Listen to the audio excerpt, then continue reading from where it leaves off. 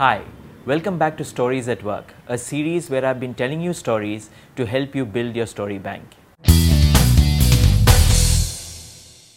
Today's story is about a musician. The year is 1980 and the musician is Abbie Conant, a trombone player. A trombone is a musical instrument which is a wind instrument, much like the trumpet, and it requires a huge amount of lung power and has always been traditionally thought to be a man's instrument. Abbie was a woman, but she was a great trombone player. She used to play for the Royal Turin Opera.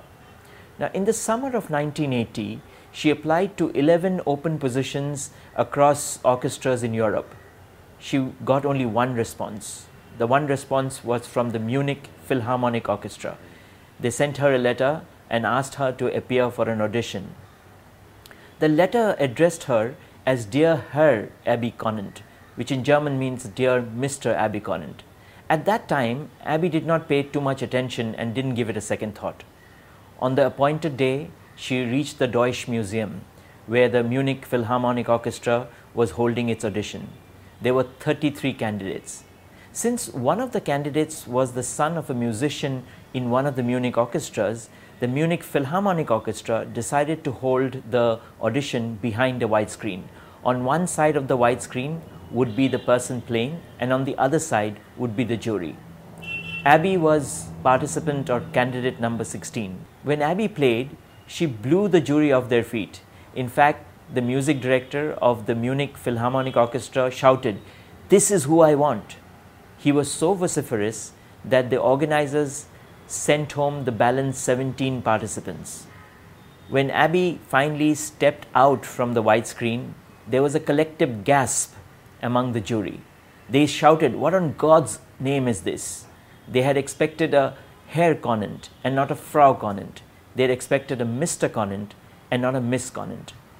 However, given the circumstances, they had to take her in, and they took her in with a probation period of 1 year. During the whole year, the music director of the Munich Philharmonic Orchestra seethed, and finally, when the year was over, under the pretext that she was not a good musician, they demoted her. However, in private, the music director told Abbie, "You know what the issue is, we need a man." Abbie took the Munich Philharmonic Orchestra to court. She fought the case for over 8 years, during which time she had to do many things. She had to blow into instruments or medical devices which would test her lung power.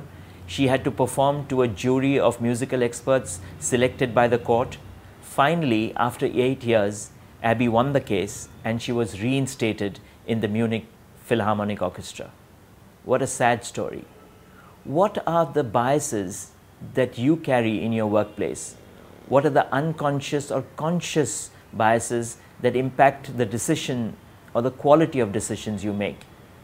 If you were to hold all your interviews behind a white screen with the name of the institute masked in the resume, would you be choosing the same candidates?